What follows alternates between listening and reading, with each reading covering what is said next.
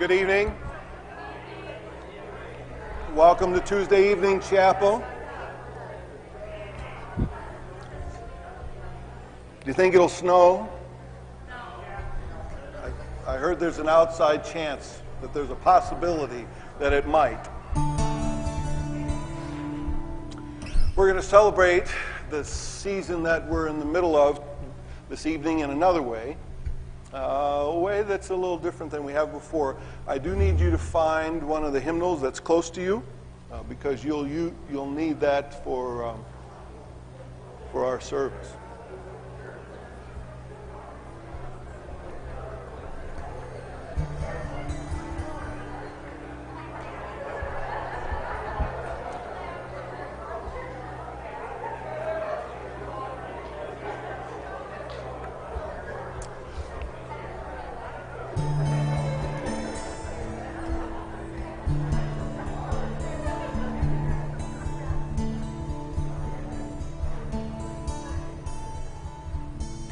To begin with prayer. Let's pray.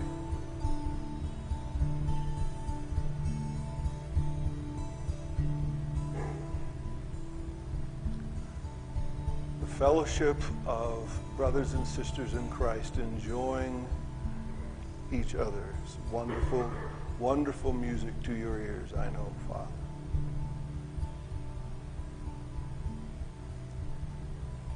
The devotion and the dedication that is embodied by their being here,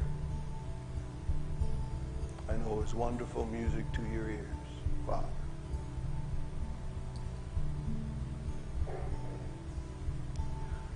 And now we ask that you would accept our offerings of praise, that you would quicken your word, and that your Spirit would do in us what needs to be done for your sake, for the sake of the kingdom, and for the sake of those who don't know you yet. And we ask that, knowing that you will answer. And we ask it in the name of the baby, Jesus, the name of the crucified Jesus, the name of the resurrected Jesus, the name of the Jesus who's coming again. And all of his people said, amen. Okay, you need to take your hymnal, turn to 169, and we're going to sing about the baby's birth.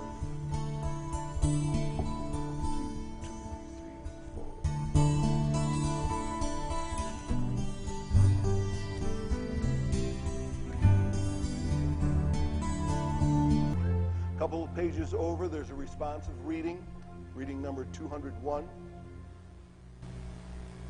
When you found that, stand, please, and we'll read it responsively.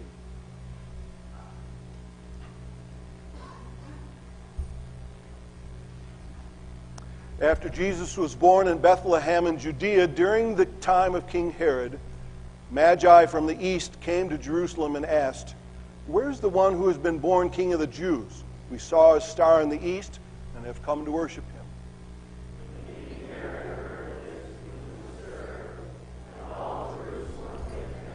When he had called together all the people's chief priests and the teachers of the law, he asked them where the Christ was to be born. In Bethlehem in Judea, for this is what the prophet has written. But you, Bethlehem, in the land of Judah, are by no means least among the rulers of Judah, for out of you will come a ruler who will be the shepherd of my people Israel. And Herod called the Magi secretly and found out from them the exact time the star had appeared. He sent them to Bethlehem and said, "Go and make a careful search for the child. And as soon as you find him, report to me, so that I too may go and worship him." After they heard the king, they went on their way, and the star they had seen in the east went ahead of them, until it stopped over the place where the child was. And on coming to the house, they saw the child with his mother Mary, and they bowed down and worshipped him. They opened their treasures and presented him with gifts of gold and of incense and of myrrh. My eyes have seen your salvation, which you have prepared in the sight of all people.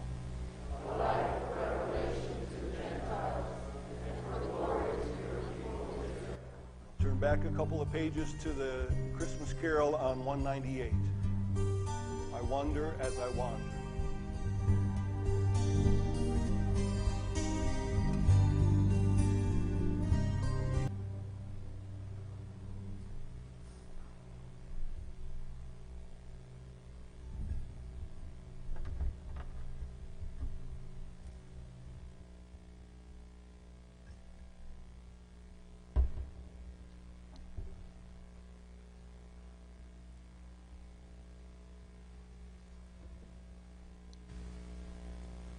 Study the stars, my children. The mysteries of the universe are present in the stars. From the beautiful clusters of the Pleiades and the constellation Taurus to the majestic hunting figure of the constellation Orion, we in the East, we understand the stars. We have studied them. No, we have memorized them. We call the stars by name. One by one, as a mother would recognize and identify her own children, so we look to the nighttime skies and recognize and identify our celestial children. I've witnessed many things in my lifetime. I have seen stars explode in the sky. I've watched the stars hurl their flaming brilliance through the heavens with a blazing resilience until they faded forever from view. I've watched in wonder as the light of the moon has slowly grown and faded in its endless cycle. I recognize the secrets of the universe in the stars.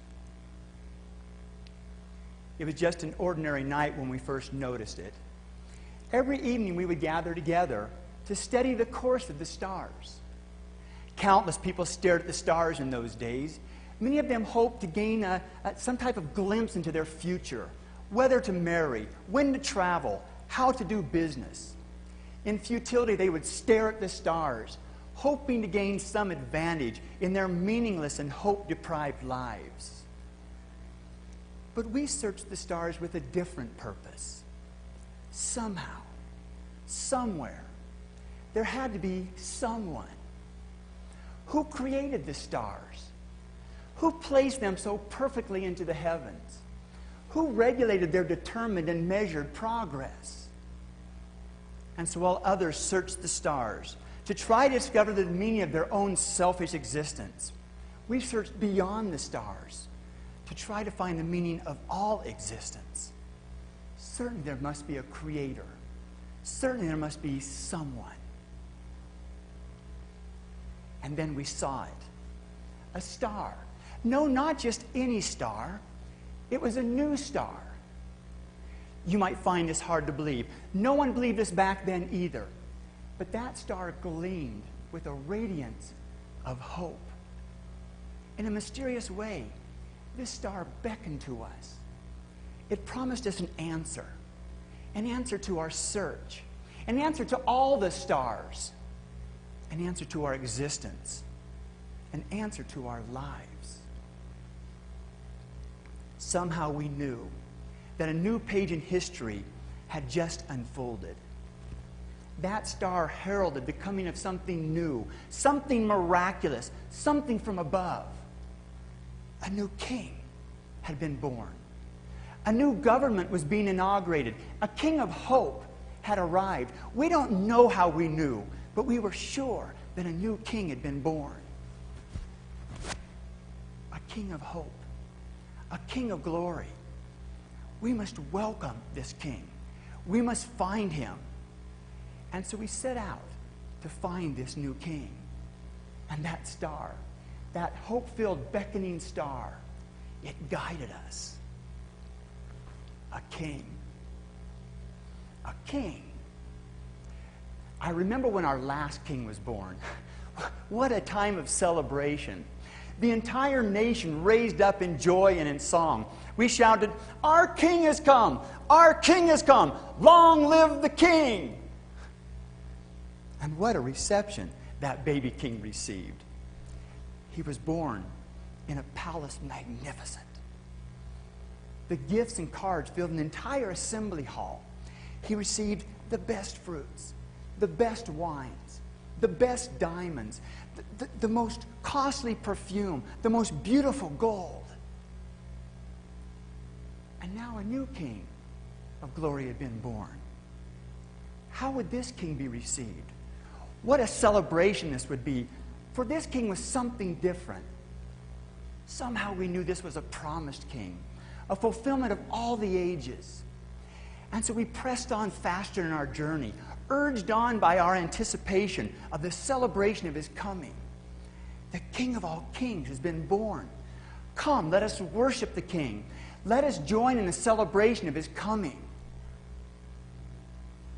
Soon, it became evident that the star was leading us towards Israel. Israel. Judea. The Jewish people. Our hearts quickened as we recalled the traditions of the Jews. All of their holy writings pointed towards the coming of a promised one, an anointed one, a Messiah, they called him. One of their prophets had written, of the increase of his government and of his peace, there will be no end. He will reign on David's throne and over his kingdom forever. King David, a son of David. A son of David must be born in Jerusalem, the city of David. And so we turned our attention away from the star and we hurried on into Jerusalem in order to join into the glad celebration. As we came into the city, we greeted everyone we saw with the words, "The new king has been born. We have seen his star. Hail to the newborn king!" But there was no celebration. Could we have been wrong about the star? We questioned the appointed ruler of the region, a man by the name of Herod. And he and all Jerusalem with him reacted with surprise and with great fear. The old priests and the teachers of the law examined their scriptures once again. The child was not to be born in Jerusalem as we had thought. He was to be born 5 miles south of Jerusalem, in a small, unknown village by the name of Bethlehem. Bethlehem. How could this be the birthplace of a king?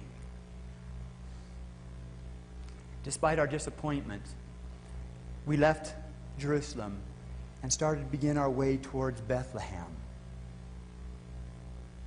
No one accompanied us. Not Herod, not the priests, not the Jewish teachers of the law, no one. But a strange thing happened. As we left Jerusalem, the star appeared to us once again. We had lost track of the star while we were in Jerusalem. We were so sure that Jerusalem would be the place of the birth of this king, and that Jerusalem would be the place of his celebration, that we had hardly paid any attention to the disappearing star.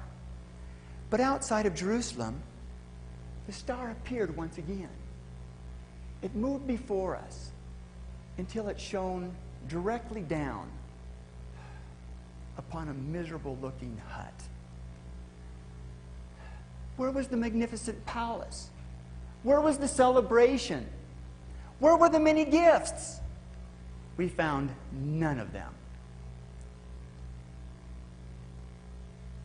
But inside that hut, we witnessed a miracle. All of our years of searching, all of our nights of gazing into the skies, all of our lives of seeking for the someone of the universe, all of our hopes were met in a mysterious way in the life of that child.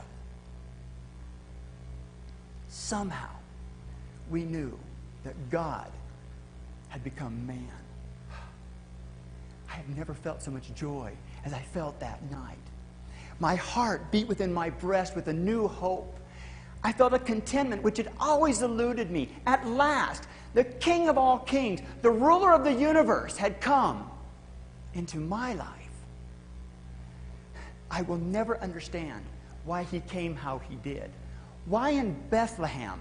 Why so quietly? Why so obscure?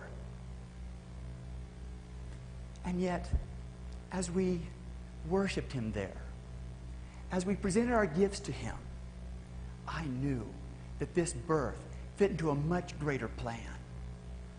The God who had created the stars and placed them into their perfectly planned orbits would also have a perfect plan for the life of this child.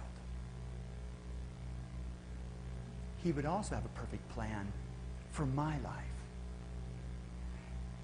I admit I do not understand all of this. But one thing I know, a king had come, and my life would never be the same.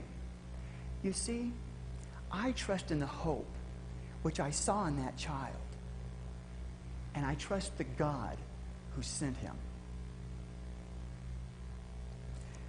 You may study the stars, my children, but ever since that night, I look beyond the stars and I study God.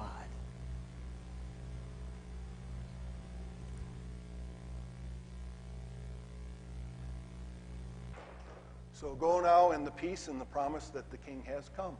We're dismissed.